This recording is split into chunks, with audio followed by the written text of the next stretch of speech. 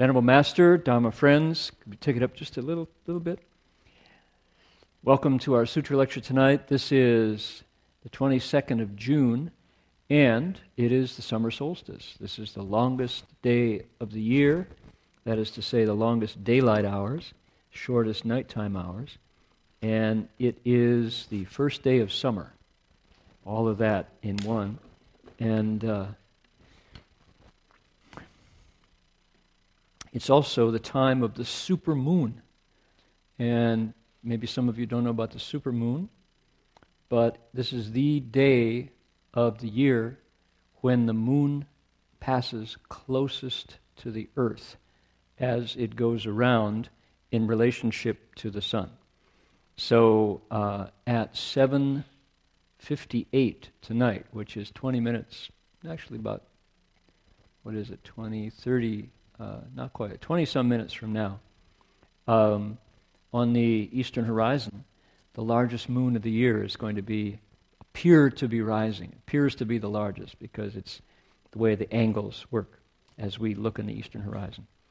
So this is one of those, astronomically, symbolically, and even poetically, because the summer solstice was the setting for lots of literature. Midsummer Night's Dream and Shakespeare and all have to do with this longest day of the year, shortest night of the year. That's today. That's the day we're at, the 22nd. It's also the first day of what? First day of summer, but that's also the first day of Cancer, right? Cancer astrologically, not cancer the disease, Cancer astrological sign. All right. Can we recite the name of the Avatamsaka Assembly and the Buddhas and Bodhisattvas who arose with this text? We'll do that together.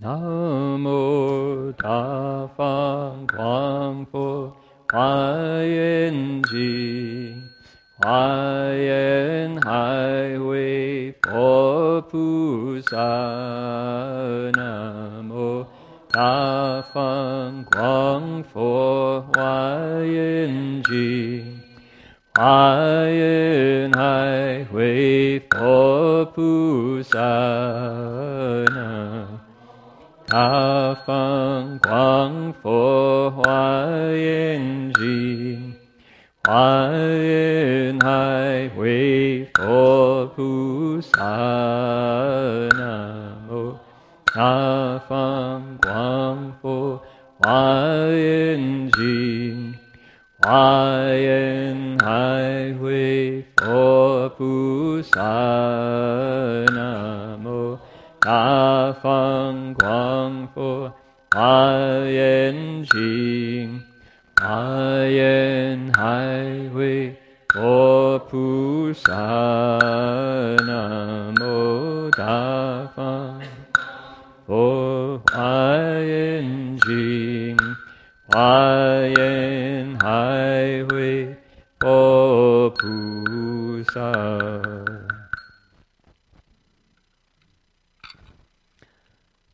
Okay, we have a flaw in our floor plan tonight, which is we have empty seats, and yet we have people sitting back without any seats, without any benches. And there are two reasons why. One is because nobody likes to climb over other people, and the other reason is because there's a bunch of benches over there that didn't get deployed. So I'm going to ask Nam and John. John is our go-to auxiliary man tonight. If you wouldn't mind knocking Ribeiro out of the way, just be really rude to him, and kidding about that, and set out those benches so that the ladies here have somewhere to put their sutra and their feet. Okay, great. Then we need some cushions. Great, yeah.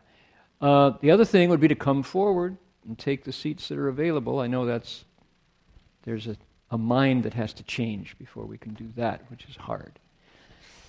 So if people would like to hear a Vietnamese translation, there is one available up in the balcony. Thank you, Tina.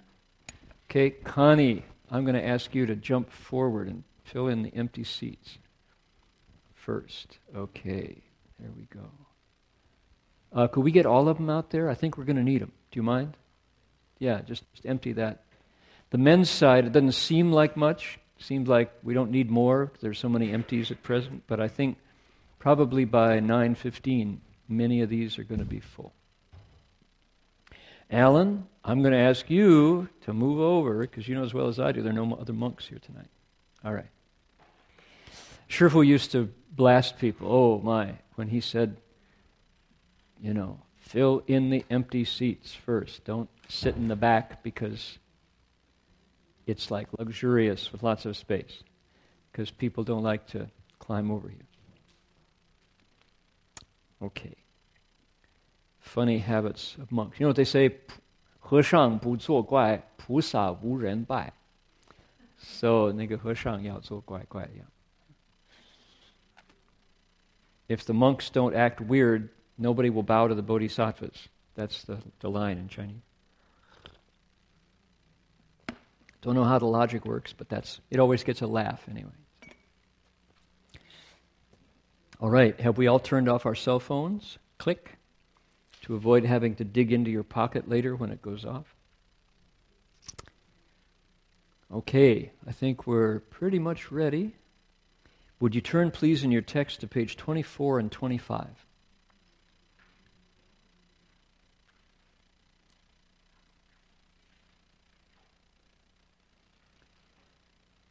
It was amusing last week, actually 2 weeks ago now. When we finished the lecture 2 weeks ago,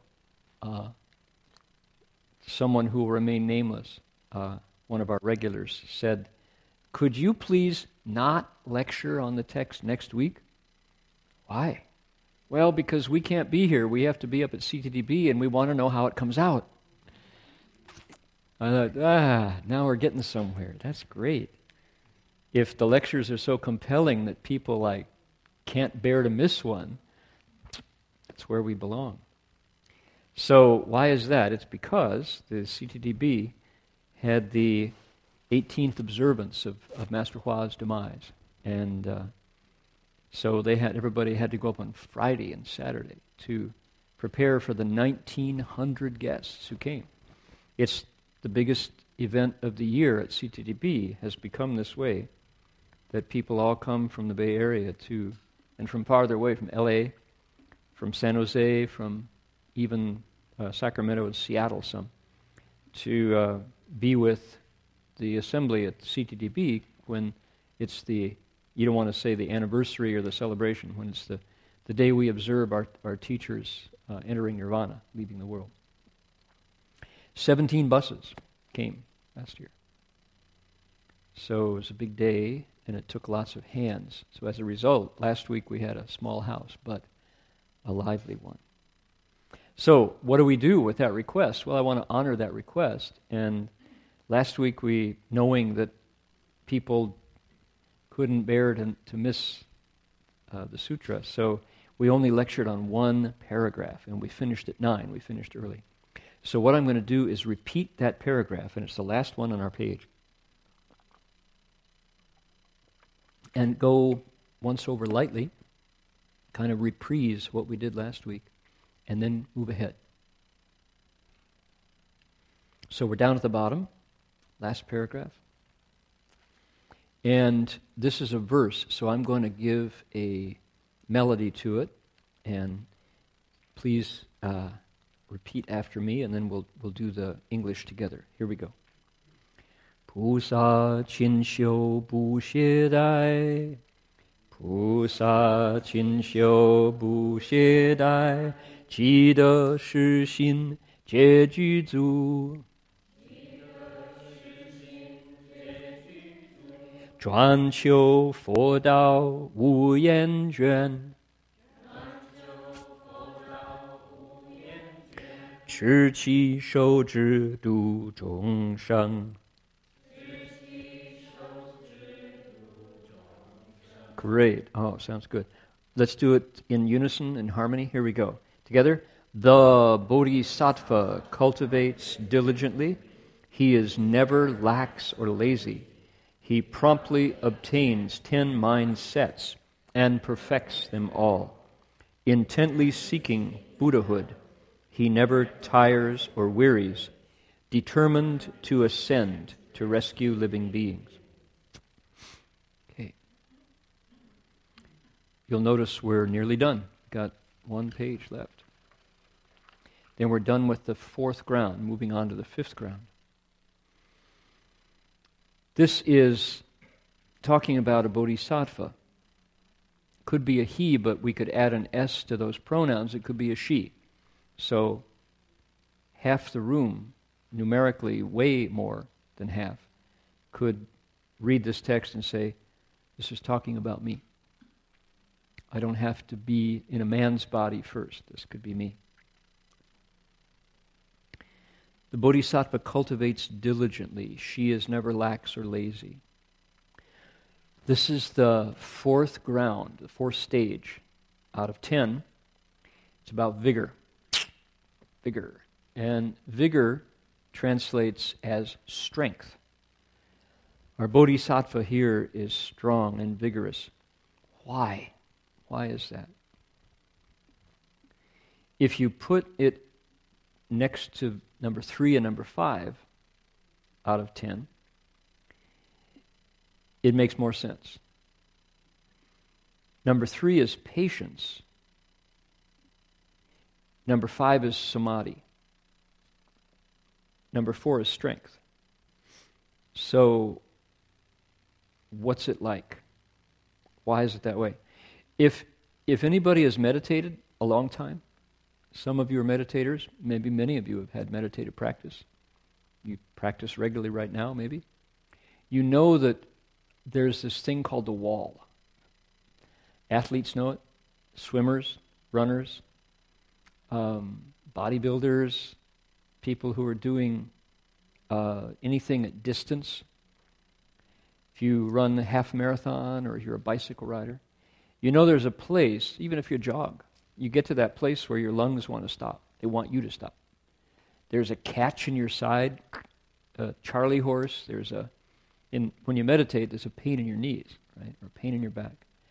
And your muscles and your mind is saying to you, stop now, please. Or maybe it's not even polite. It's, stop now, you idiot. I hurt. Stop now. I'm going to die. Right? All the things that your nerves and maybe your emotions, your fear is saying to get you to not go that next step. Because mostly why? The next step is unknown territory. What if? Your mind starts to give you all kinds of reasons why you should stop. What if? What if you just die? What if nobody finds you? What if your body just curls up here and 3 weeks later somebody finds a skeleton? All kinds of stories to get you to stop. Sometimes it's reasonable. Why? Because the toxins are building up in your muscles. What is it? It's uric acid, carbon dioxide, things that ordinarily, in order to keep the comfort level, your body would tell you and you would pull back, usually. So, if you athletes who know this state, swimmers get it a lot, skiers can get it. Any time that you're repeating a process past the comfort level, you have choices. And one choice is to listen to it and stop, right? You just slow down. You stay within your comfort zone. What happens when you do that is nothing much happens. Not much changes. If you are training, and if you have a form, if you have a good dharma, a good method, and you take that next step, what happens is growth. You can grow. You can do what's called progress. Make progress. You can progress. Progress. Now, let's talk about the other side. sometimes, if you take that next step, you do break. You don't die, but you can really do some damage. If you, for example, you're drinking. I know none of you drink. But let's say, a better example. You're eating ice cream. Now, some of us eat ice cream. So you're eating ice cream, and you get brain freeze. It goes right up, and you dong, and that funny, and you're like, or you start to shiver, or you even get goosebumps, and your common sense says to you, enough. But guess what? You haven't finished your pint or your cone, and you got a double, triple dip cone, and you're eating it all yourself, and you've got half of it left, and you don't want to throw it in the garbage or set it on the bench, or you don't have a nephew or a niece to hand it to help you finish. What do? Well, you could override that little voice and eat the whole thing, and damage results, right? In that case, you know what I'm talking about. You get the idea. There's a whole bunch of circumstances where this would apply. If you override the little voice, sometimes you can harm yourself. You can hurt. Your stomach gets off cold. You can OD on the sugar.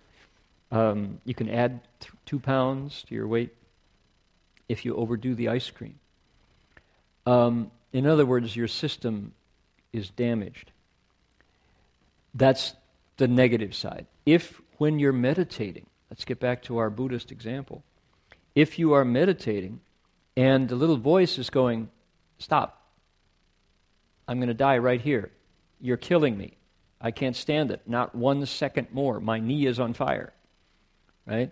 And if at that point you uncross your legs because it's really uncomfortable sitting there, what happens?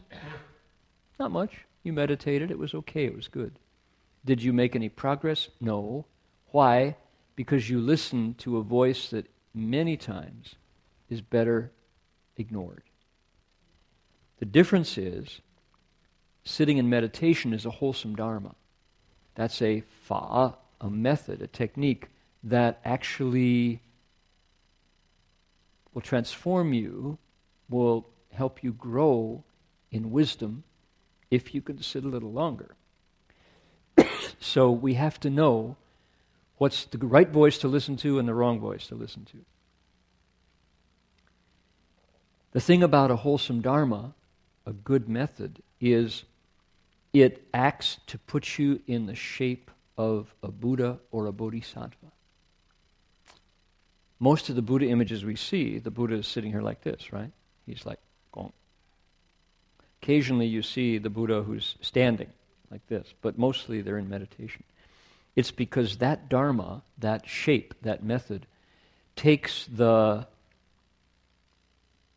earth, air, fire, and water and consciousness of your living being's life, of your human life, and the word that we use is smelts.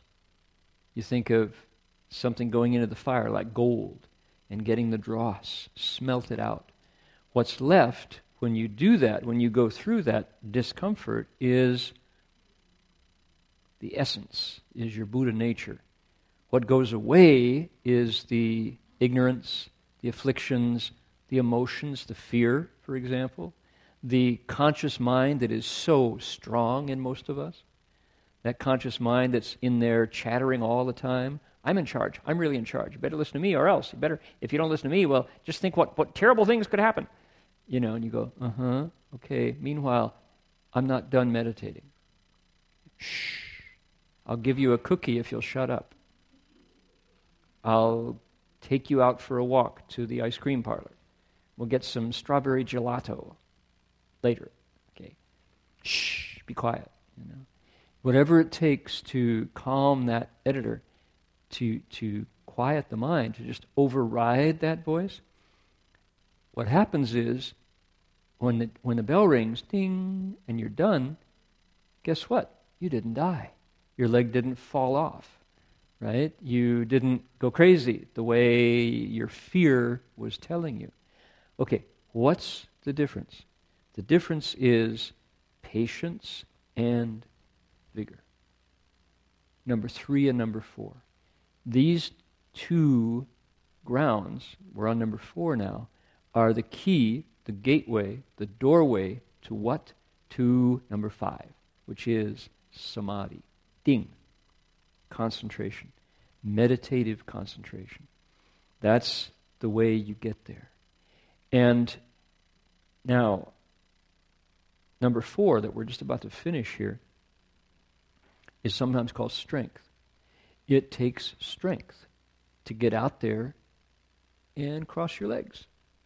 Usually in the morning, sometimes at night, sometimes at lunch in the office, or in between classes at school. You go back to your car and you sit, or you find a quiet tree to sit under in between classes. That takes strength, vigor. You have to kind of get out there and do it. But there's inner strength, which is you just have to do it again. Do it again tomorrow. A lot of number 5 of samadhi comes from repetition. That's inner strength. So the vigor that this is talking about is a couple kinds. There's the vigor, physical vigor, just getting up and doing it, right? Sitting there. Instead of rolling over and going back to sleep, you get out and meditate. But more than that is the inner vigor that comes from putting yourself through it again. Now, that's really important as we understand number 4. The reason being, this is really boring stuff. Meditating for another hour, 2 hours a day, again, that's what could be more dead brain than that? Can't you think of something to do? You're just sitting there? Yeah, I can't. Actually, I think there's something at the other end of this process. So I'm putting myself through the training. I'm putting myself back in the smelting fire one more time. Because, you know what? What's really boring? Ignorance is really boring. Not knowing anything is really boring. Getting pushed around by my fears, that's super boring. Because why? It's the same old. It's the same old flavor, which is, I don't know. The thing about ignorance in the end is, I don't know. I don't know where I came from. I don't know where I'm going. I don't know what's the best thing to do in this situation. Most of the time I just wind up same old. Sometimes better than others, mostly kind of blah. That's the story. And the more I run for pleasure, the more I run away from pain, the more confused I get. And you know what? I'm getting older, and I still don't know. I just get older, and I don't have a clue. And in my relationships, somehow the relationships always wind up behind the 8 ball. You know that phrase, that chungyu, behind the 8 ball?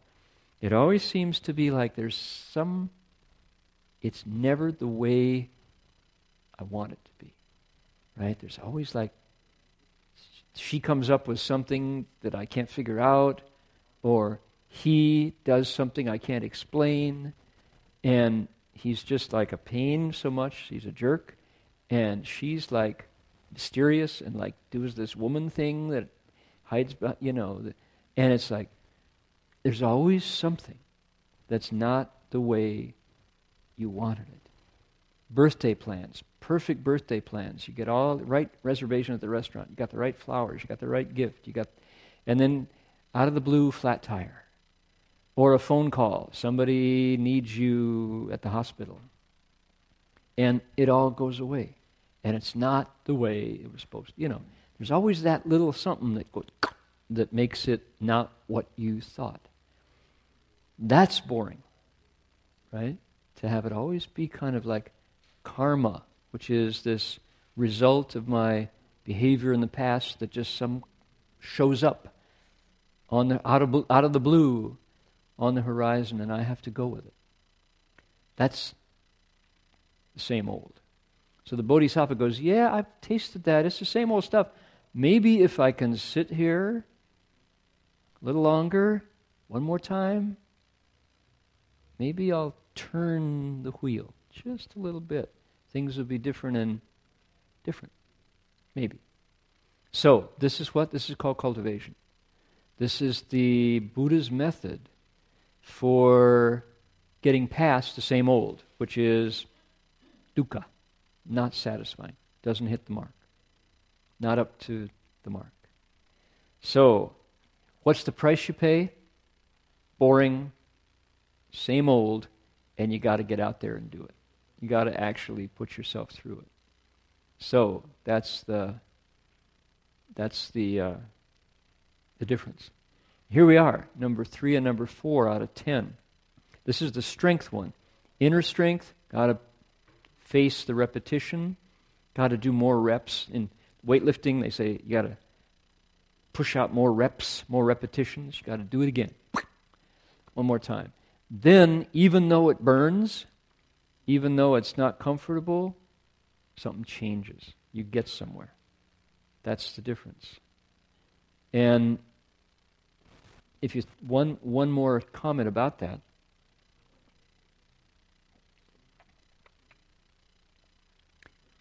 This experience of facing the boredom and the pushing yourself to the limit, it's an inner experience.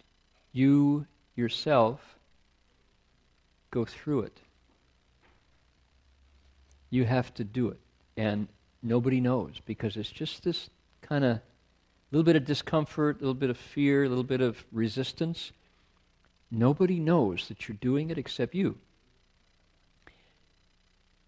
Except if you look behind this method, there are 10, 100, 1,000, 10,000, 100,000, 100,000 times 10, 100,000 times 100, 100,000 times 1,000, 100,000 times 100,000, 100,000 times 100,000 times 100,000 people throughout history who have done this and had the same experience that you are having as you sit there and have gotten results.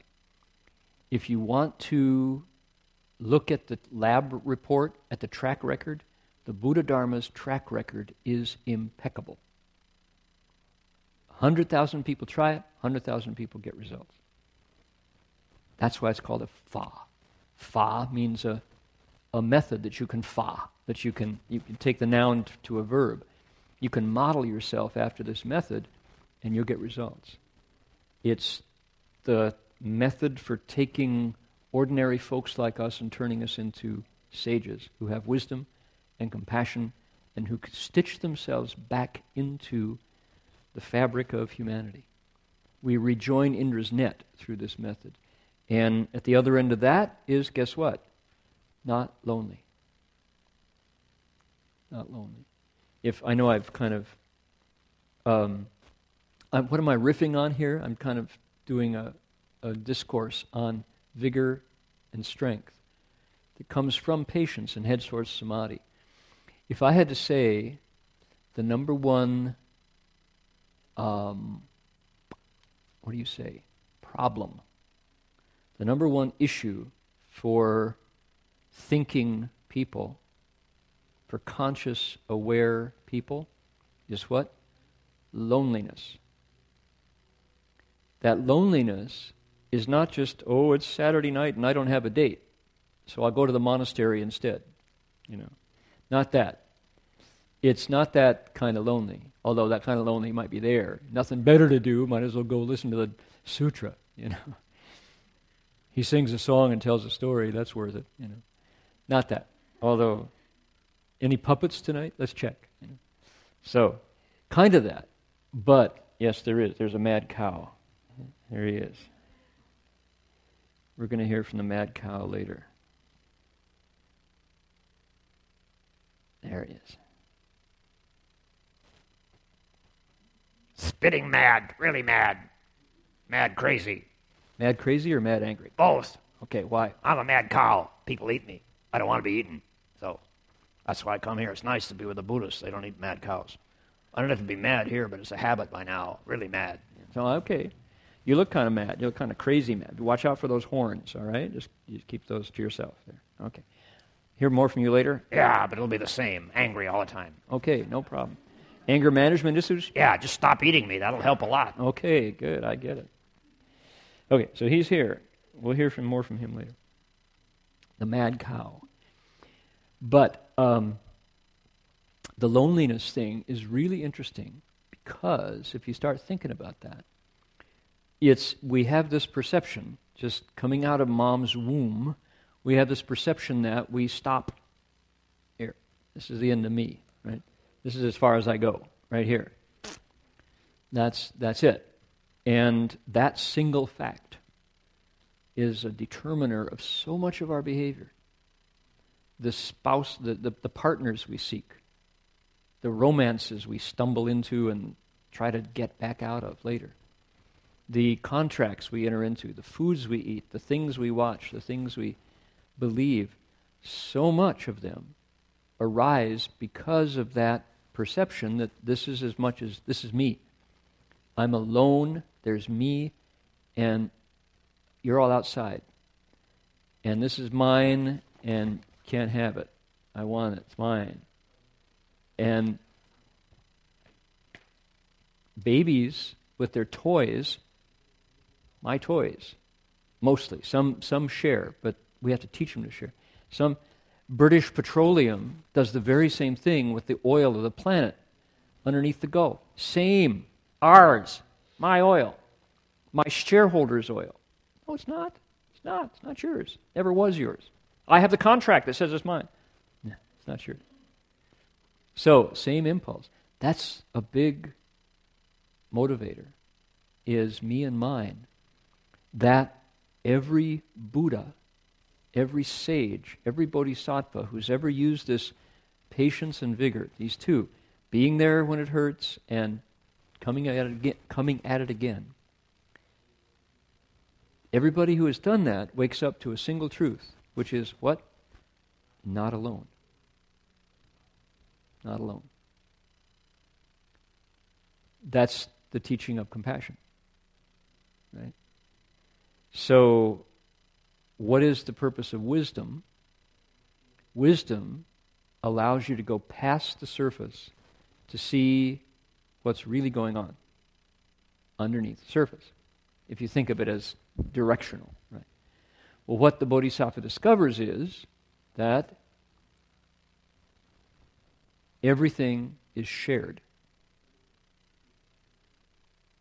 The wisdom says there is no me to begin with.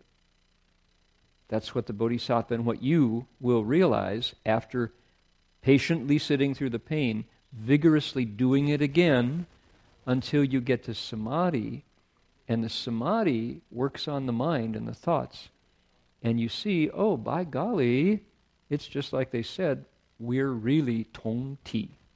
We're really sharing one big body. And that awareness of lonely is an illusion. It's a delusion. But boy, do we have it until we enter samadhi and get wisdom. We really do. That's my mom. This is me. I'm not my mom. That's my dad. That's me. I'm not my dad. Yeah, there is this perception of I am my skin. I stop here.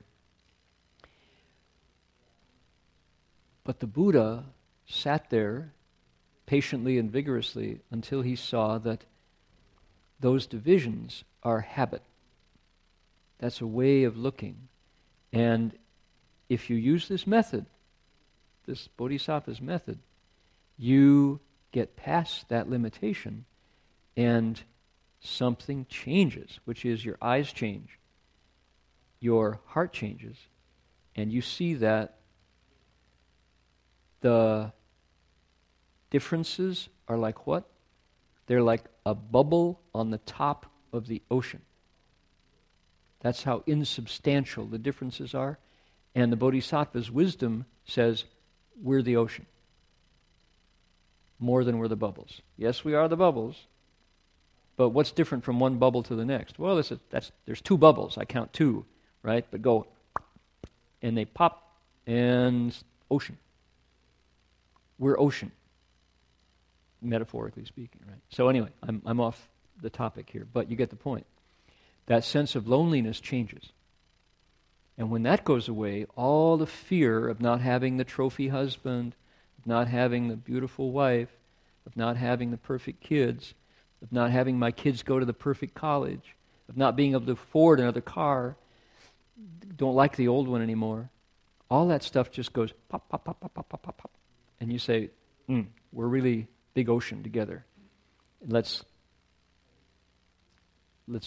make our behavior based on that kind of genuineness instead of the pursuing more for me and fearing that there's less if they get it, right? That sense of zero sum. There's only this much and we're all fighting for it. Baloney. Okay, so that's bigger. There's bigger. That's why. That's why the Bodhisattva does it again. Does another rep. Cranks out another mile. Right? Sits another 5 minutes. That's why. So that he or she can get to that place of seeing the sameness. He is intently seeking Buddhahood, never tires or wearies, determined to ascend and rescue living beings. Line 3, promptly obtaining 10 mindsets. We went through that at great length last week. It's in the text of the fourth ground. Turn over to page 26. Any questions or comments about what I just said about vigor and patience? And go for it. Hey, we got a mic. Way to go. When you're talking about the pain when you get meditation, that kind of things, what I get is sleepiness, like drowsiness, and also the feeling where if I sit here longer, it's not going to go anywhere. Is that also part of it too? Okay, everybody hear the question? When you're meditating, there's a variety of states that can happen. And tell me your name. Trin? How do you spell? Trit. Trit's question was about what happens when you sit there. And my colleague, who I meditated with a lot, Marty, got pain. I got drowsy. Both are afflictions, right? Both are not meditating. My experience of sitting was it didn't hurt much. I could keep my legs in full lotus a long time, but pretty quickly it was like, and start doing the penguin bobbing, the duck, where he's going, like that. We're both meditating, sitting next to it. He's got a very different state than I do.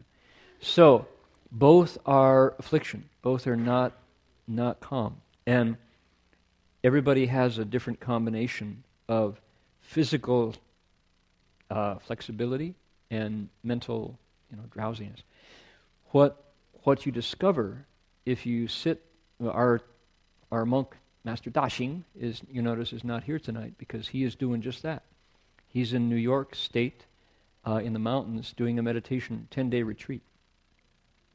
So what you discover is that this is my answer to your question. If you are in a form, if you're in a method, if there's somebody, for example, keeping time, right there, the timekeeper has got his clock, and that incense is slowly burning down, and you know that it's not going to go past 60 minutes. Where he's doing, they do 40-minute sits. Zen Center does 45, I think. We always did 60.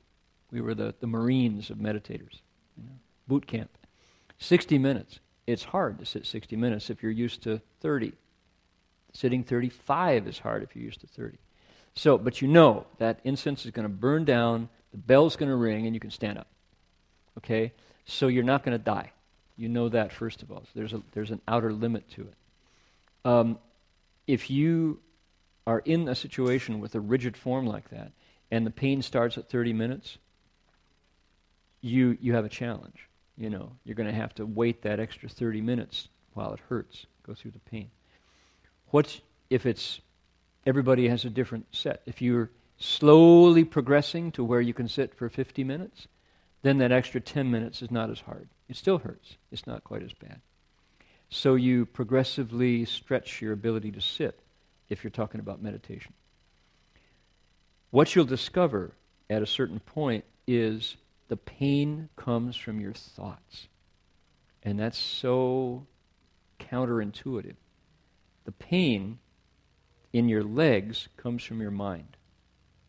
And people who sit who have been through it will acknowledge that. Hard to believe because it sure feels physical. Sure feels like my knee's about to explode, you know, or my back is like aching like mad, or my drowsiness is just a cloud, you know. It's all made from your thoughts. And there's that story that I told before about meditating on Thanksgiving. And I meditated with my colleague Marty every night for 2.5 years outdoors. And we were sitting in a Plymouth station wagon in the back, Plymouth, with the seat down. And on Halloween one night near Santa Barbara, we were meditating, and Marty was having a very hard time with his pain in his legs. It was just 212 degrees, just burning. And I was nodding like that. It was about 9 o'clock. And suddenly there was this huge boom on the side of the car. And it was a sharp report. Somebody had walloped the car bad, and we kind of rocked. Suddenly we're like both like that. And I kind of poke him, and he goes, I don't talk, right? And so we're like, nothing happened. We're so far, we're like miles from any town. If anything wants to eat us, we're dead meat, you know. We're dinner for whoever wants to eat it, because we don't fight and we don't have any weapons or anything. So if something that big is going to get us, we're got, you know. So we're sitting there, and then boom, a second time, ooh, like this. And we're both like that. I'm not sleepy anymore. I'm thinking, Guanyin Bodhisattva, pick up the phone. You know, we're calling, you know. And Marty is like that. And nothing happens. And after about 10 minutes of sitting there, I hear him laughing. He's going, oh my God, oh. Laugh, you idiot. What are you laughing at? Now I got a crazy monk as well as some murderer who's trying to kill us. You know? So we're like, no, he's laughing. And he lights the lantern, the kerosene lantern, gets out his journal and starts to write. And I can't wait to read what he wrote the next morning. So get up, dawn, the day breaks, and we do our morning chanting. Sun rises, and we think, you ready? Okay. Open the door, go out to the side of the car, and here are 2 huge pumpkins, jack-o'-lanterns. Somebody scored the car with 2 pumpkins. It was Halloween. They threw these large jack-o'-lanterns, trick or treat, boom, against the monk's car. It was 2 pumpkins. It wasn't a murderer, right? So, like, we're going, oh boy, okay, thanks a lot. And I get his journal, and he says, it's all made from the mind. After the second pumpkin, my knees didn't hurt a bit. He had something else to think about, which was he thought he might get eaten any minute or killed. So the pain in his knees, no problem. And that's what he was laughing about, was how amazing it's made from the mind. Who would have thought, right? Made from the mind. So, but you have to have something bigger than the pain, which was the fear of being eaten, pushed all the pain in the knees out of his mind. So, you know, it's funny like that. But that was a dramatic proof of that principle, the knee pain. Now, mind you, there is a time when athletes will tell you this, that if you push past a limit, you can hurt yourself. I haven't heard of many meditators who permanently injure themselves by sitting through till the end of the sit. But your mind will tell you, I'm dying. Help, you're sadistic. I thought Buddhists were compassionate. Why are you putting me through this? Your mind gets really dramatic, telling you why you should put your legs down, And it helps, that's another reason why it helps to have people with you when you meditate. It helps to sit with people because you're a little embarrassed to make the noise of thump as your knee goes down. And you're kind of sensing that they're doing it, they're going through it too, so I can wait a little longer. So as you progress through your practice, your ability to sit still longer increases and grows. And Sherpa would say, Master Hua, he would say that the problem with the pain fundamentally is the pressure that's put on your knees as you fold up. The pressure is felt in your meridians, the thing that hold the chi that acupuncture works on, and your blood vessels. You could say nerves too. But when those things get folded up, and there's this angle here in your knees, that there's a pressure put on them. So right away we have a kind of a mechanical thought about those meridians and the blood vessels. The blood follows the chi, says Chinese medicine.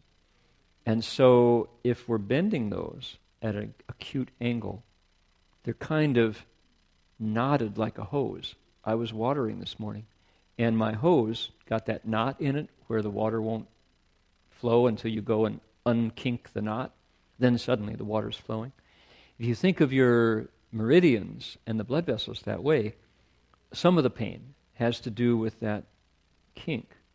However, if you can unkink it in your mind and say, okay, over time that will unkink.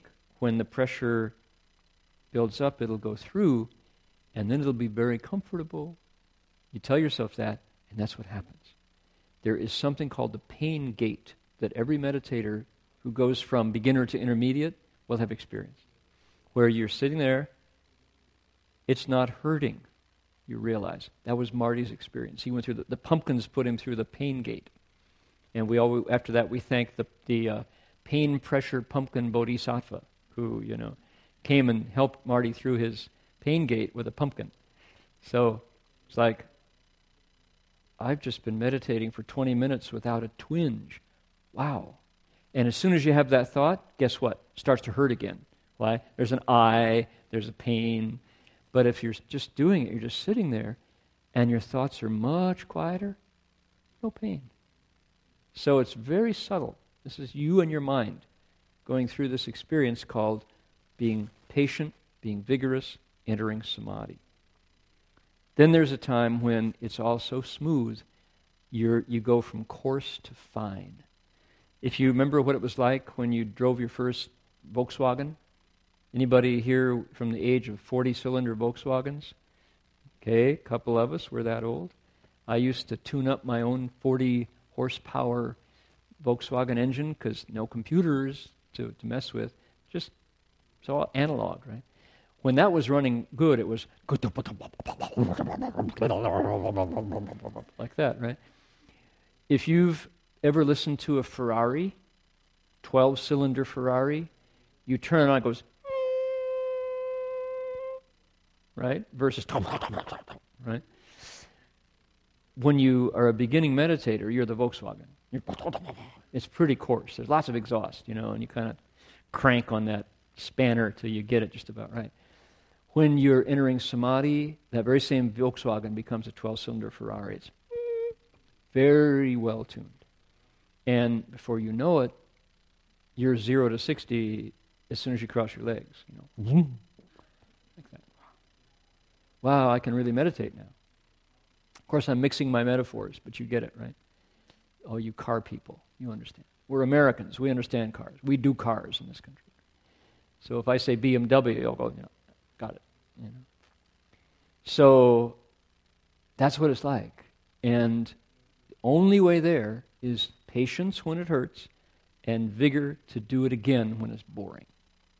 And if you do it over time, pretty soon it's like, wow, huh. And then you get a piece of counter evidence, which you go, what? Somebody said to Master Empty Cloud, our teacher's teacher, who was famous for being able to cross his legs and sit still for 30 days, right? Master Shuyan could sit for a week, sit for 2 weeks, sit for a month, longer, and everyone's going, say that again? How long? He could enter samadhi and sit there for days on end. And he's famous, amazing monk. And I remember somebody came up to him and said, but Master Shuyan, Shifu, when did your legs stop hurting? And he said, what do you mean stop hurting? They've always hurt. And you go, what? Oh no, it's going to be like this the rest of my, How if they're always hurting, how do you sit still for a week? He says, yeah, I'm alive. When it hurts, I know I'm alive. I live with it. It's okay. I got over it. Oh no, I think I'll go get baptized. At least Jesus is safer, right? Besides, the potlucks are much more fun. More pies, more chicken, So yeah, he says, what do you mean stop hurting? It's like, oh no, it still hurts you? You're sitting there for a month and I'm alive. I kind of like the pain. I know I'm alive. So that makes us think that our culture is super addicted to pleasure and comfort. We are. If it feels bad, take a pill right away. Take an aspirin, Okay. So what's the price of samadhi? Can't buy it, but you pay. You pay in discomfort and boredom. But if you pay that price, when you flip it over, you go from like that. And you have wisdom over time and compassion. Worth it. Worth the wait. More questions? More comments about this? Here we go.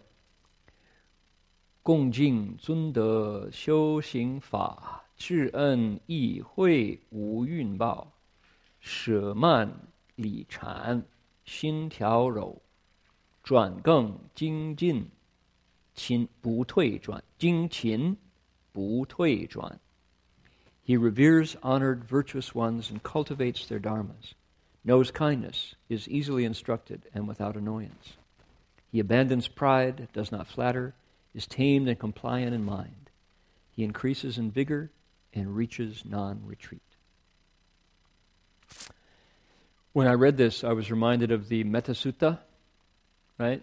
The description in the Metta Sutta of what the cultivator's like, what the Arhat is like. How does it go? You want to hear it? You want to hear it? This is the Buddha's, all of you psychotherapist types, this is the Buddha's psychological inventory of what an Arhat is like. Here we go. This is what should be done by one who is skilled in goodness and who knows the path of peace. Let her be able and upright, straightforward and gentle in speech, humble and not conceited, contented and easily satisfied, unburdened with duties and frugal in her ways, peaceful and calm and wise and skillful, not proud and demanding in nature. Let them not do the slightest thing that the wise would later reprove, wishing in gladness and in safety, may all beings be at ease. Right? That's from the Metta Sutta. That's the description of what a arhat would be like. Listen, those qualities, right? Straightforward, gentle in speech, humble, not conceited, contented, easily satisfied. Imagine being easily satisfied. What's easily satisfied? That's good. I like it. I'm happy with it. Plenty, right? Not high maintenance, not demanding, not proud or demanding in nature. Not somebody who's like, "Hey, I'm walking here. Get out of my way." You know who you're talking to. Yakuza, right? All the Korean and Japanese gangster movies you see is like, "You're looking at me. You know who I am." No, I don't know who you are. I don't think you know who you are either, frankly. What? So, yeah, not like that. Instead, it's like, what's it like? You revere honored virtuous ones. Here is somebody who likes cultivators and people with wisdom. Why? Because they know things. And he needs to know things so he can teach people the Dharma. He cultivates the Dharmas that he hears. This is somebody who seeks the Dharma and puts it into practice. Someone who knows kindness, who's aware that he's been given to, she's been given to, is easily instructed. They get it quick. They learn without annoyance. If things don't go their way, you know what? Okay. I'm saving my virtue because I'll need it later. I'm not going to get upset when reality doesn't please my eyes, my ears, my nose. This person has been through their senses. There's nobody there. There's nobody home in their senses. What do you mean it's got to be just one way? That would be such a lot of effort to make it, to struggle with reality. In the Vipassana world, what's in that kind of Buddhist practice, in the Zen world also, they say, what is it? Buddhism is things as they are. Things as they are. That's what you deal with. Not things the way you want them, or somebody tells you the way they should be. What's worse, what if it's what Cosmo magazine tells you it's supposed to be like? What if Vogue tells you it's supposed to be like this, and if it's not that way, you get upset? Who's running your life? Some corporate board of directors who hires an ad person a photographer to post this picture, and so that becomes the standard, and you're upset if you're not. It's like too much work. You're not seeing past the surface, right? Now there's a realm for fashion and style, nothing wrong with it, but don't let it run your life. Things as they are. Things that the mirror is showing you. Without annoyance. Abandons pride. Does not flatter others, trying to get something for him, herself. Is tamed and compliant in mind. Soft. She increases in vigor and doesn't go back from it. So, when I read this, I have in mind a picture of a cultivator who looks, what do they look like? They look used, well used. They look like they've lived into their lives. They're not like what do you say? When you go into a museum and it says, please do not touch the pristine exhibit, and you kind of look at it, you can't touch it. Those kind of museums turn kids off right away. Just turn me off. It's like you want to find out what is it? What is it like? What does a flower feel like? Springy. It's really light, but it's still there. It springs back. The wind can blow this any strength and it bounces right back. It's very light, but it's really strong. Wow, that's good design, And when you touch it, you learn about it. A cultivator has been touched a lot. By what? By experience. She has lived into every part of their life. They cultivate. They transform every part of their life. There's no edge of their mind that they haven't explored. Cultivators shine light on all the dark spots in their life. So there's no shadows left inside. No ignorance left. They know. They've been sitting there watching their mind come up as they sit. Man, oh man. You want to abandon pride and be tamed and compliant in mind? Go bow for a long time. Those of you who did the 10,000 Buddhas repentance, I bet that there were moments, maybe many moments, when things came up that you had forgotten. Things came up that you wish you could still forget, right? Things from your childhood, things from maybe from last week that you did that were just like, oh, how could I have done that? I sure did. I forgot all about it. I'm ashamed. Okay, in my journal, Master Hua instructed me to keep a journal when I bowed. In my journal, I had a page of shameful events, I called it. Shameful events. Things that at the time when I did them, they made sense, but as I looked back and thought about them, because what I did after I did these things is shoved them away. And when I'm bowing, because when you're bowing, you're like this, right? Where are the muscles that hold down all of those memories? They're relaxed and open to the sky. The bowing position is very much like the fetal position in the womb, right? Your knees are bent, they're up to your chest, your head is down by your knees. When was the last time you were like that? Well, for first 9 months of your life. You were like that, and probably a few times afterwards, but not very often. When you bow, you go back to the fetal position. In our style of bowing. The Tibetan is out, and the Theravada is from the knees. But we go standing down to the fetal position and back up. And that process exposes your back, and it makes your chest protected. So things that you muscle armor away during the day, no, I'm fine. No problem, everything's good. How do you do? Nice to meet you. No, I'm happy, You cross your legs too. It's like, yeah, pleased to meet you. How do you do?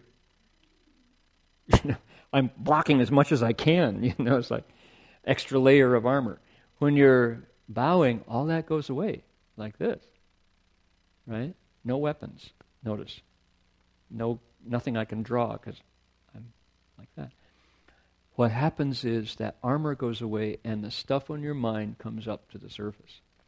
Bowing is your own psychotherapeutic method that works. It brings up the contents of your mind to your awareness. Does it ever? My shameful events page, I got it to this day. And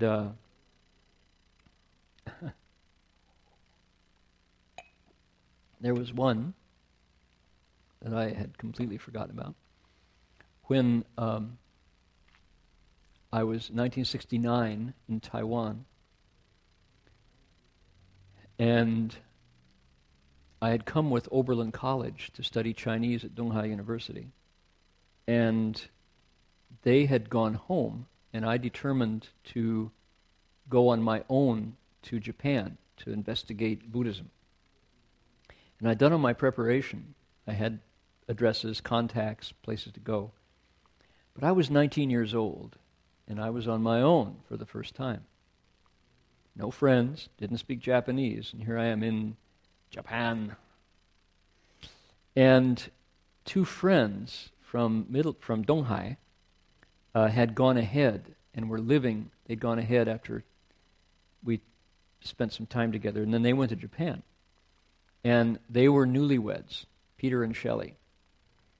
And just a lovely couple, very nice. And they were in Kyoto, and actually they were in Tokyo. And so I got very nervous about being alone. And I had their phone and their address, and I called them up. And they were very polite. Oh, nice to see you. Good. Could we get together for some sushi or ramen or something? And Okay, that'd be great. So how do I find you? And they gave me the address, and I managed to show up at their apartment. And in Japan, you measure apartments by tatami, right? How big are tatami? Tatami are... And if you're a young couple struggling, you have, what, 6 tatami, 3 tatami, 9 tatami, that's your apartment. Well, Peter and Shelley had, I think, a 9 tatami apartment, 2 rooms, and I came in with my suitcases and asked if I could stay there. They were newlyweds. They'd been married like 3 months or so. And they didn't want me there in their tiny tatami apartment. And I was like scared to be alone in Japan. Didn't have contacts, didn't know where to go. So I like pretended I wasn't really in their house, you know. One day, okay. 2 days, okay. 3rd day, it's getting old. By the end of the week, they said, "We'd like to ask you to leave now." And I was like, okay. And they were so polite to me. And I knew by the 3rd day that it was time for me to go, because they were like being very patient with me, because they were, you know, brand new married couple. They didn't want this kid there, you know, in the apartment with them. And I was too scared to go out on my own and push out into the big broad world, you know. They were so polite with me, and then finally at the end they just had to throw me out of their apartment. And I, of course, you know, said, "Well, okay, you know, if you want to be like that, well, okay." So and there I was, face up against my fears, which were totally groundless. When I got to Kyoto, within 2 days I found a nice place, people to take care of me, and people I could help out. And, you know, I found a temple I wanted to live at. So I immediately swept that under the carpet of my mind, totally forgot about it. How embarrassed I felt to have to be thrown out because I should have gone 4 days earlier, you know. 3 days, okay. 4th day, not polite anymore. And so here I am bowing in Big Sur, right, on Highway 1. Not a car, not a sound, just the ocean and seagulls and the wind. And I'm bowing down, and immediately I'm back in Tokyo, and my face is red, and I'm going around picking up my T-shirts and socks and packing my suitcase because I'd just been thrown out of Peter and Shelley's apartment. And I'm going, I'm bowing on the, oh my goodness, you know, bow again. And of course the state is gone at that point. But for that moment, I was in Tokyo, my face was red. I could feel the shame, I could feel the temperature, I could hear their voices and my own reaction. It was as if a tape had been played back in my mind. What was it?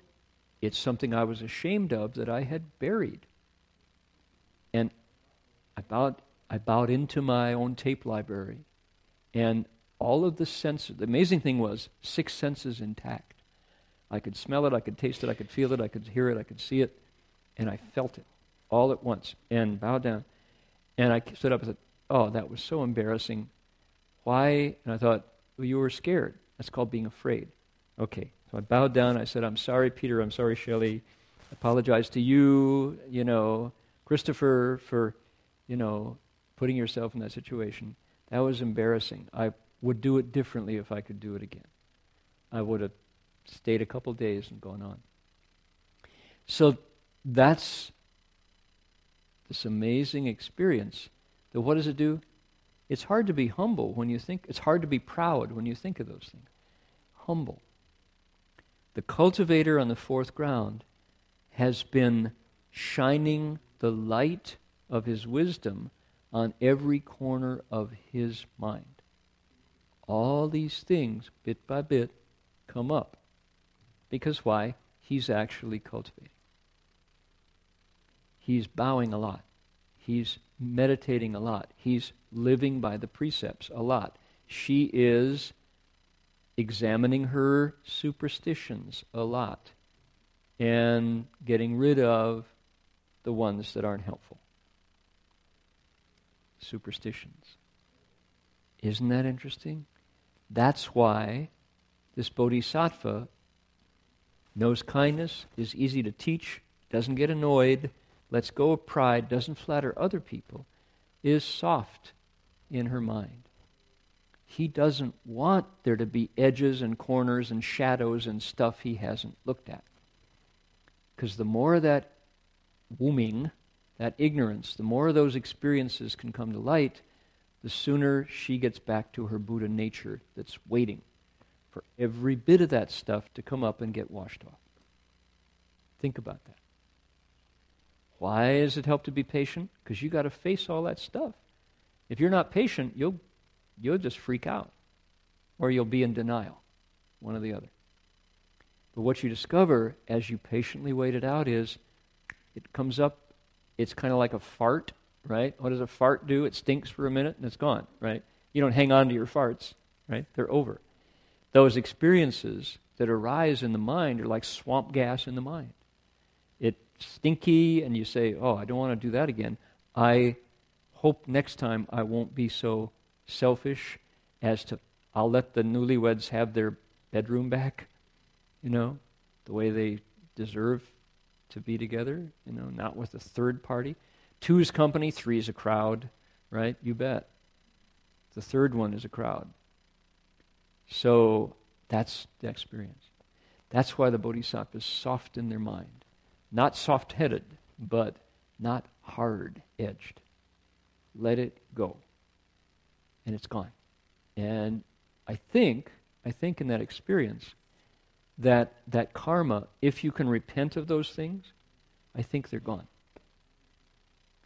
Now the question is, did you learn a lesson not to do it again? Maybe in the same situation, I'd be back doing the same thing. Who knows? Maybe not. Maybe I've learned my lesson. But I believe that that's how repentance actually works.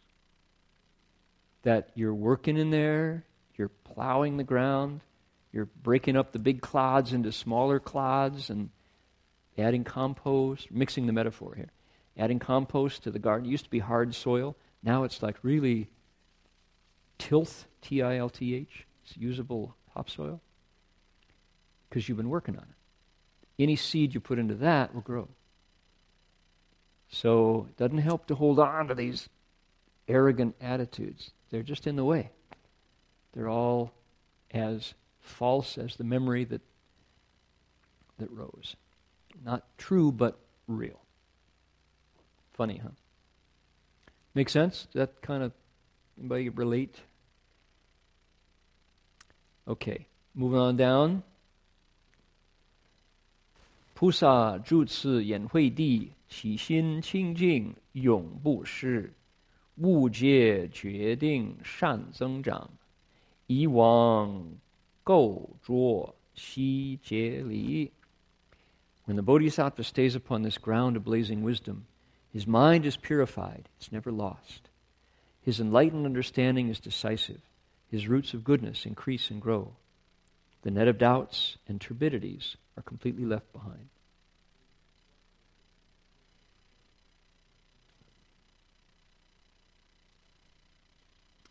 The ground of blazing wisdom is the name of the 4th ground. Mind gets purified. He never loses her mind, meaning that new wisdom. It doesn't go away now because there's nothing there. He's closer to his Buddha nature, which is bright. There's nothing blocking the sun. It's not that the clouds cover the sun. The clouds are between you and the sun. The sun didn't go anywhere. There's a layer there. Now this bodhisattva's clouds have been dispersed. His enlightened understanding is decisive. His roots of goodness increase and grow. Shangan, increase. Goodness grows. The net of doubts and turbidities are left behind. Interesting to talk about doubts as a net. How do nets work? They're these little strings that you catch yourself in. You see a bird or a fish in a net. Once you're in the net, if You don't get caught on this over here, you get caught over here. And you can't, the more you struggle, the more it binds you. Doubts are like that. Doubts are a major affliction. They're one of the 5 basics. And they're just in the mind. They're just like strings on a net. And if we can decisively cut through them, then we're free. Wisdom cuts through doubts. Doubts are bodhi, but you have to flip them over. You have to see through them.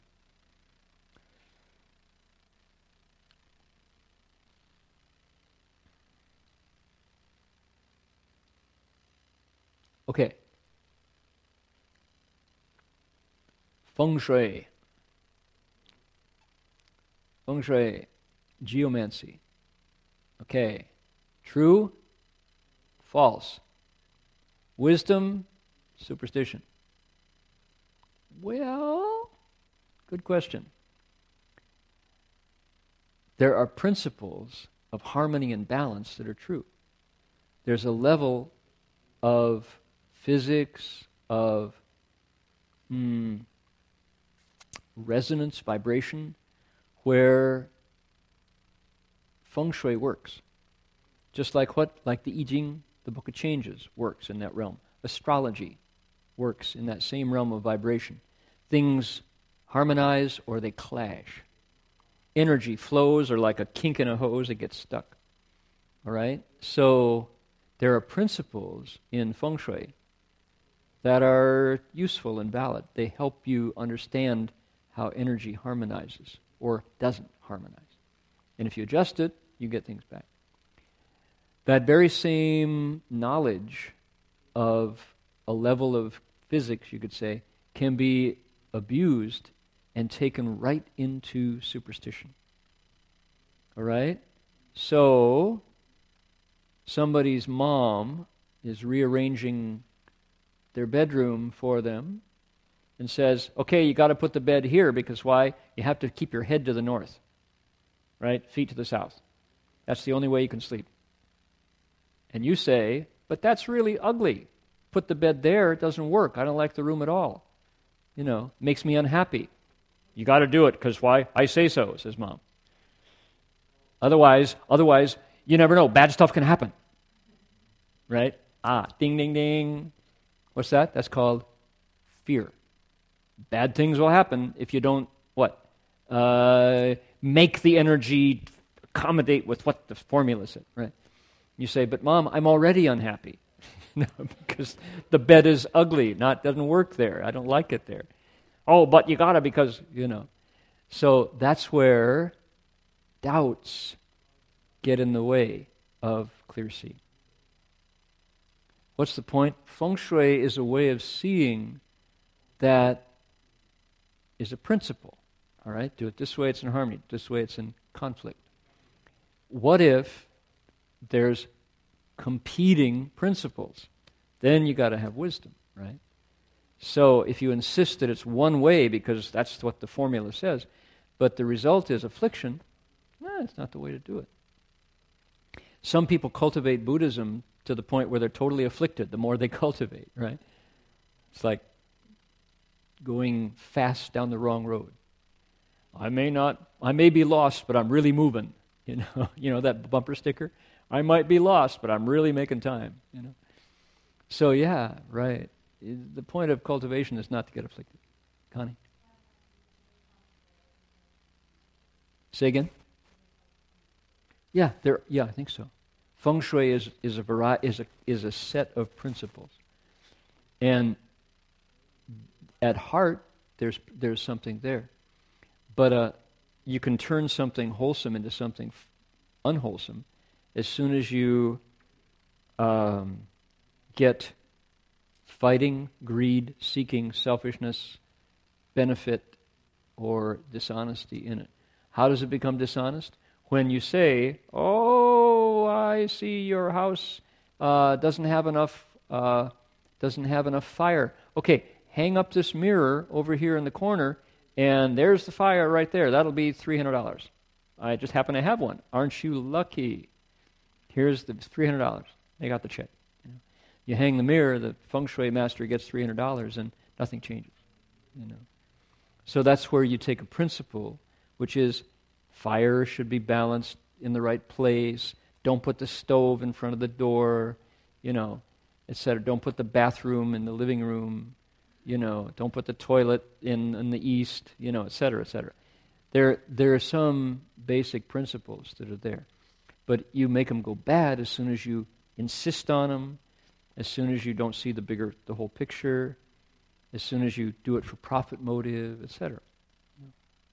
I was an astrologer when I was a grad student, and I really enjoyed seeing how people interacted, and I got pretty good at being able to look at principles on the chart as a symbolic description of people's harmony, and I turned professional astrologer, and all the joy went away. It still kind of worked, but not the same. Why? Greed and seeking and self. 3 of the 6 guidelines came in right away. I wanted something from it. I wanted money. All the joy. I could do it, but it was like mechanical. The spirit went away. The principles got polluted by the clouds of greed. So, can't insist on stuff. Anyway, okay. So, the Bodhisattva's mind is purified, is never lost. Her enlightened understanding is decisive. Her goodness grows. The net of doubts, the turbidities, are completely left behind. They're no longer covering the nature. They don't come back. All right. 3 more paragraphs here. And 2 more that we don't have translated. And we're done with the 4th. We'll finish next week. Okay, can we transfer the merit? Do you have the your chanting sheet that came with your sutra there? That has the dedication of merit on it.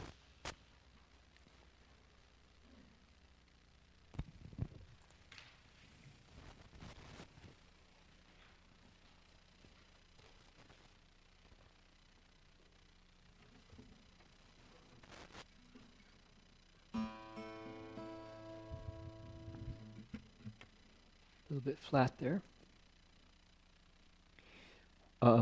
If you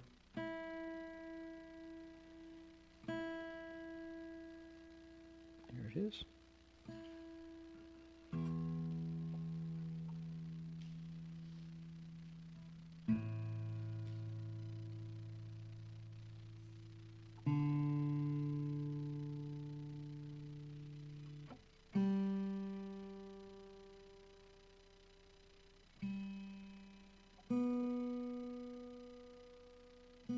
There we are.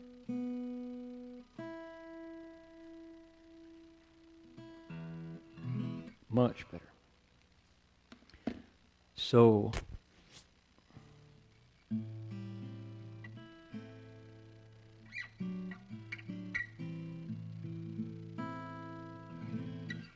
if you are feeling balanced and in harmony, and there's no immediate trouble or disaster to transfer merit to, I would suggest a good place to transfer merit would be to the souls like mine, like yours, that are currently in animals' bodies,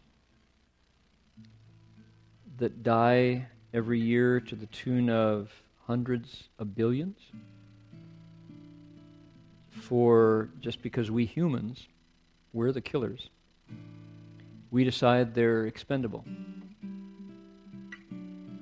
And we're bigger than they are, and we run faster or longer.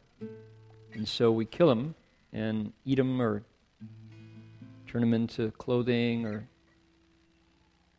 and their lives are suffering, and that we share this planet with them. And so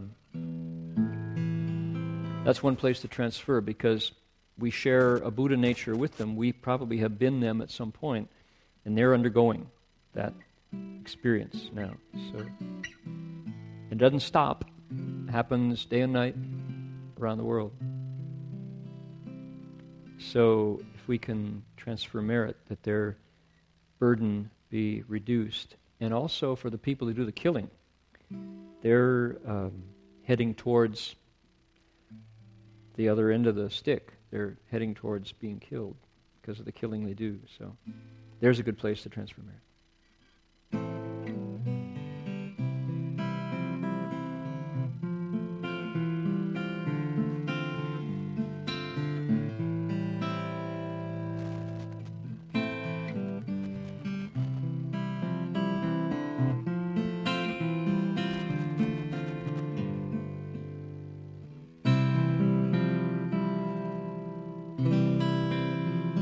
May every living being, our minds as one and radiant with light, share the fruits of peace with hearts of goodness, luminous and bright. If people hear and see how hands and hearts can find in giving unity, may their minds awake to great compassion, wisdom, and to joy. May kindness find reward. May all who sorrow leave their grief and pain. May this boundless light break the darkness of their endless night. Because our hearts are one, this world of pain turns into paradise. May all become compassionate and wise. May all become compassionate and wise.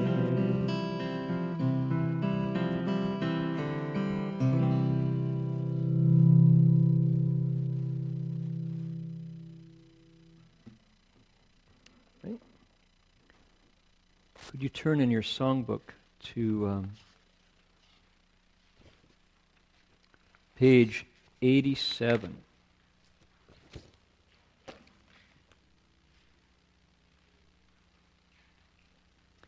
This is one of those songs that we don't sing that often.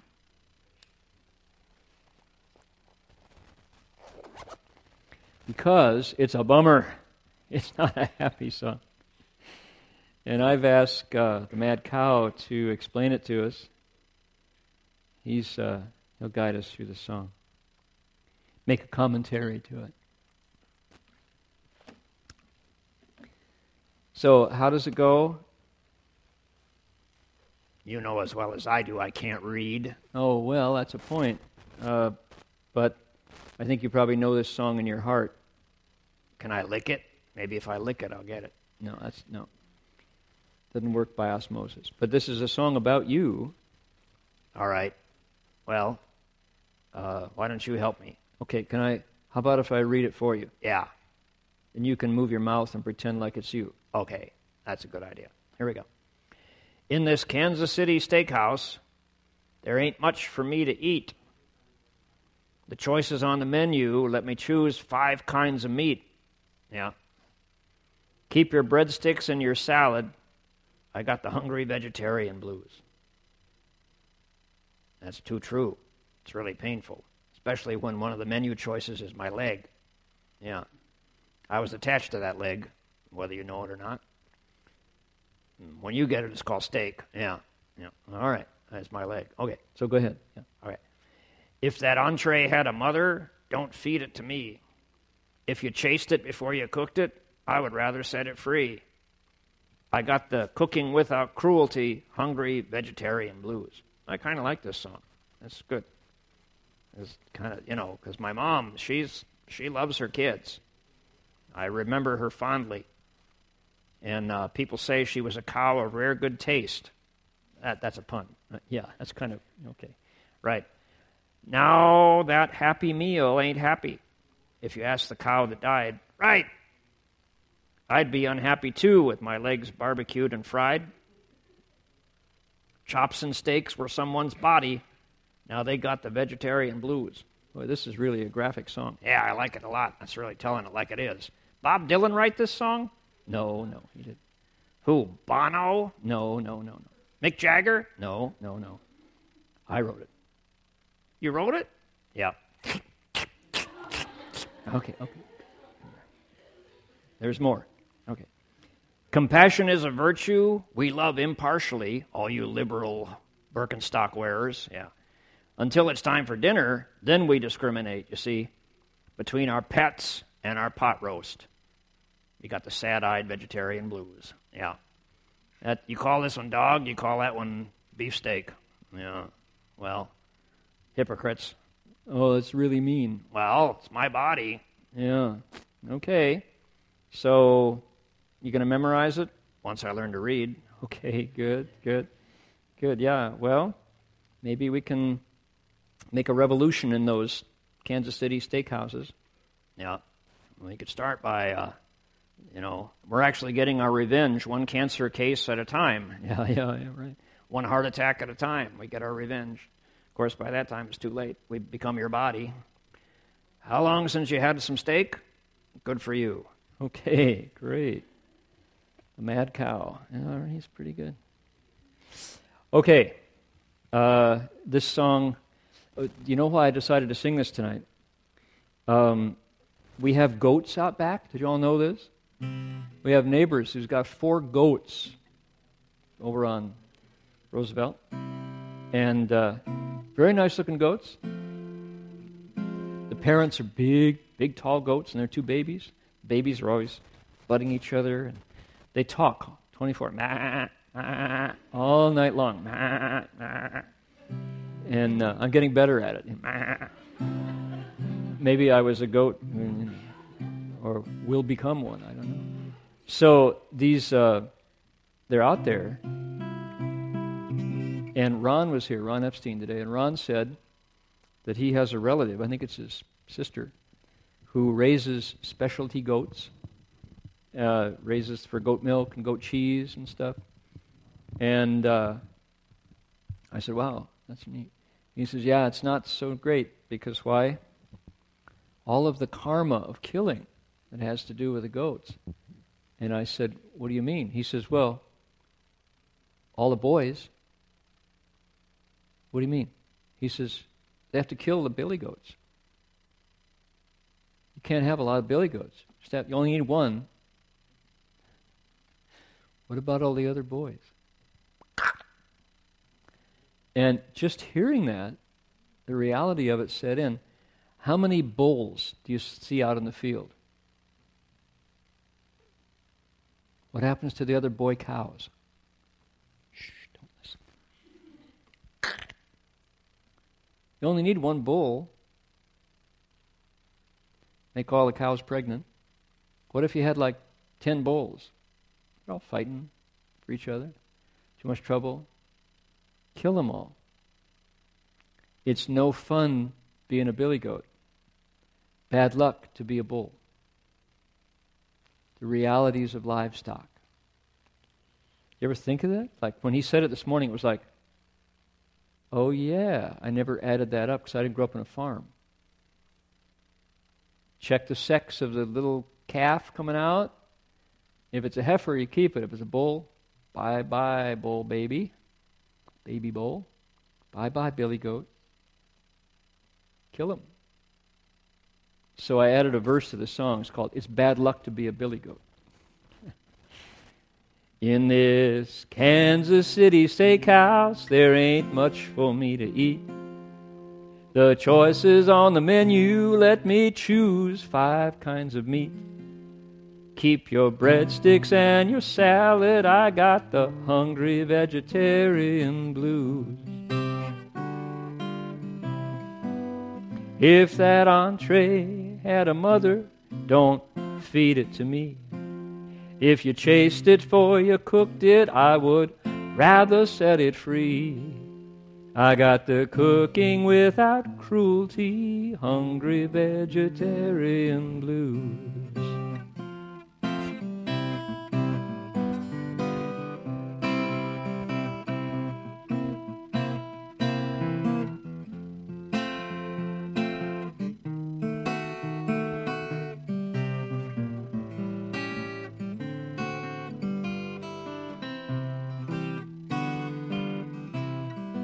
Now that happy meal ain't happy if you ask the cow that died. I'd be unhappy too with my legs barbecued and fried. Chops and steaks with someone's body, now they've got the vegetarian blues. There we go. That's what I'm for. Now compassion is a virtue we liberals love impartially. Until it's time for dinner, then we discriminate, you see. Between our pets and our pot roast, one you love, one you eat, we got the sad-eyed vegetarian blues.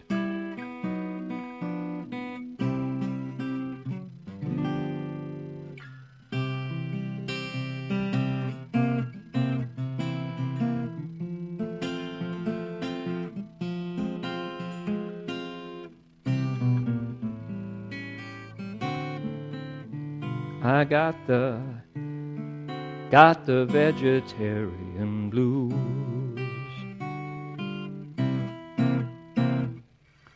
We're missing a verse. We got to get that bad luck to be a baby bull in there somehow. Bad luck to be a billy goat verse. So. Okay, so some songs are not quite finished, but now what I wanted to do quickly before it gets too late is flip on the projector and flip off the lights because I want to show you all something.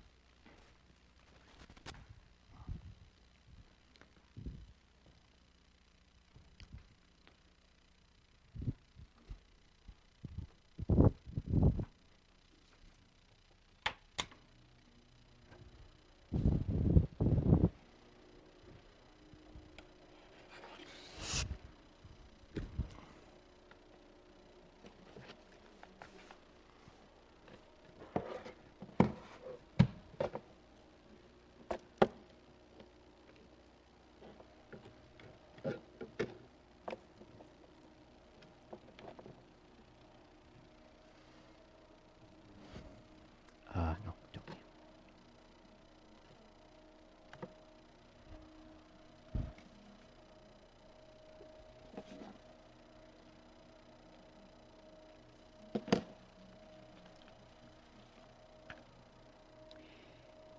Now, what I wanted to share with everybody is two things. The first is something I was surprised and delighted to see. This changes our resolution now. We got to tame our projector. Okay. I'm not sure. Might be. Yeah. Okay. Take a look at this.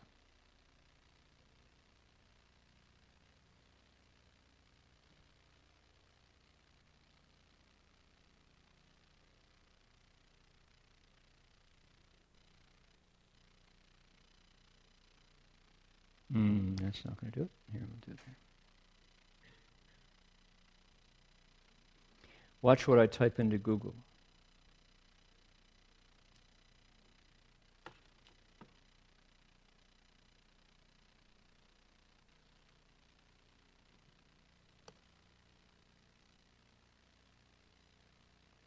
You're not typing anything into Google.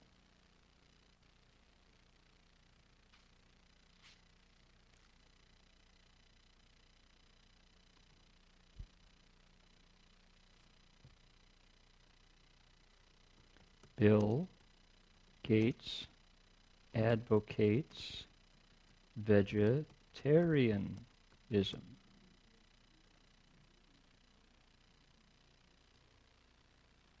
Now, we know about Bill Clinton, but there's another famous Bill.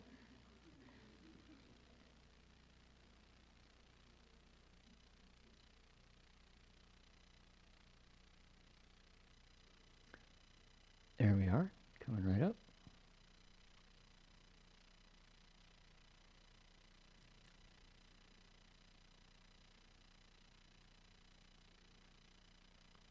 Look at this.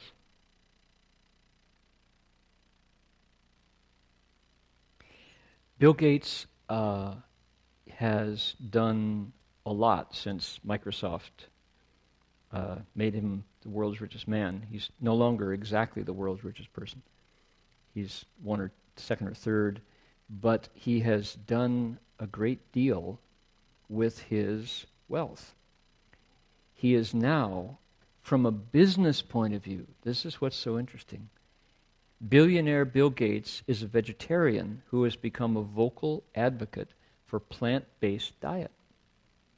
Gates says a vegetarian diet is healthier and more environmentally friendly than a meat-based diet. And he notes that the production of meat is responsible for over half the greenhouse gas emissions in the world. Now, that's from a bottom line point of view. It's not for compassion, but it's very effective. Here's Bill's quote. Moving towards a vegetarian diet is important, too, in light of the environmental impact of large-scale meat and dairy production, with livestock estimated to produce nearly 51% of the world's greenhouse gases, he said on March 21st. So, environmental. That's where he's coming from. That's why he's advocating vegetarianism. The environment. He says if you eat vegetables, you're doing more than if you change from a Hummer to a Prius. You're doing more for the environment. He says, the global population is on track to reach 9 billion in 30-some years, 37 years. What are all those people going to eat? With billions of people adding more animal protein to the diet, meat consumption is expected to double, by the way, by 2050. It seems clear that arable land for raising livestock won't be able to keep up. In other words, there's just not enough land to grow the food to feed all the animals that are supposed to be eaten by people in 2050. Can you imagine the amount of cows doubling now that'll get killed? Okay. Gates, the co-founder and chairman of Microsoft and co-chair of Bill and Melinda Gates Foundation, regularly blogs about the future of food on his website, on his blog.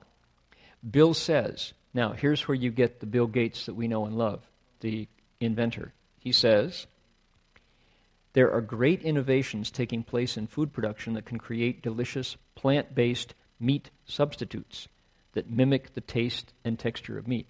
What is he advocating? 素肉. 夹肉, right? Which is mock meat. Mock meat.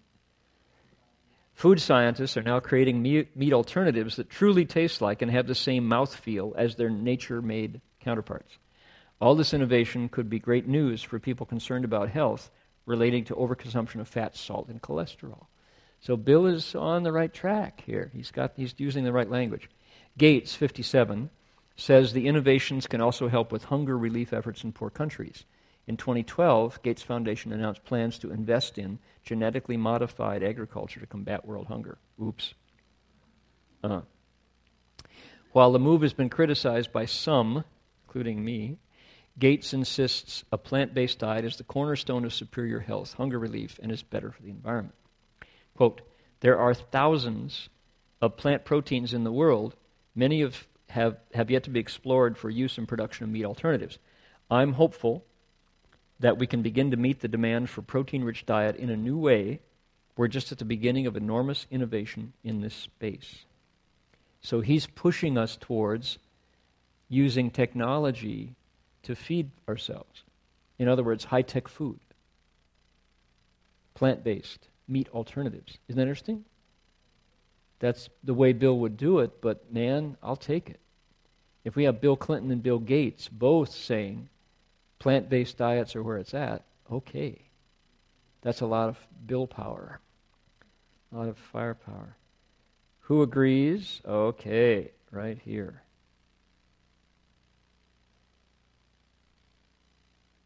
Here's another one of those. Oops, we're going to get an ad here first. Here's another one of those vegetarians who we can kind of pay attention to or not. Here he is, Mr. Singh, 100-year-old marathoner, vegetarian, 101 years old. I will not stop running, but I will do it for my personal health instead of competing. Mr. Fauja Singh, a 101-year-old marathoner, ran his last competitive race in Hong Kong in February, putting an end to his running career that began when he was 89. Look at this. There he is. He runs in his turban, 26 miles, 26 and a half miles. I am feeling very happy about the race. Every time I run, I feel so fresh. Singh told the Telegraph after finishing the Hong Kong Marathon's 10K race in 1 hour, 32 minutes, and 28 seconds. 10K is 10,000 meters in 90 minutes. Fauja, a British runner of Punjabi Sikh descent, began running to cope with depression after his wife and son died 2 years apart. He ran his first full marathon in London in 2000 at the tender age of 89 years old.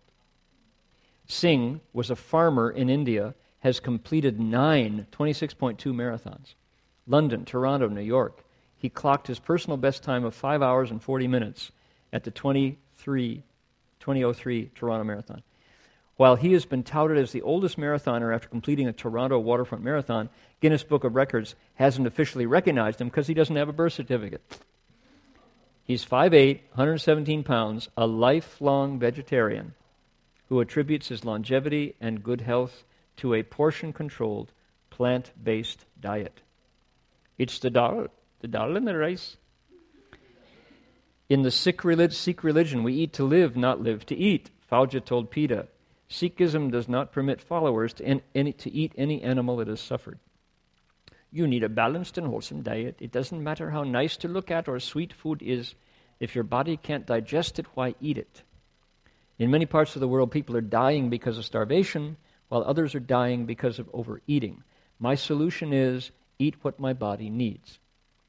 While Fauja won't be running more marathons, he'll continue to run to stay fit.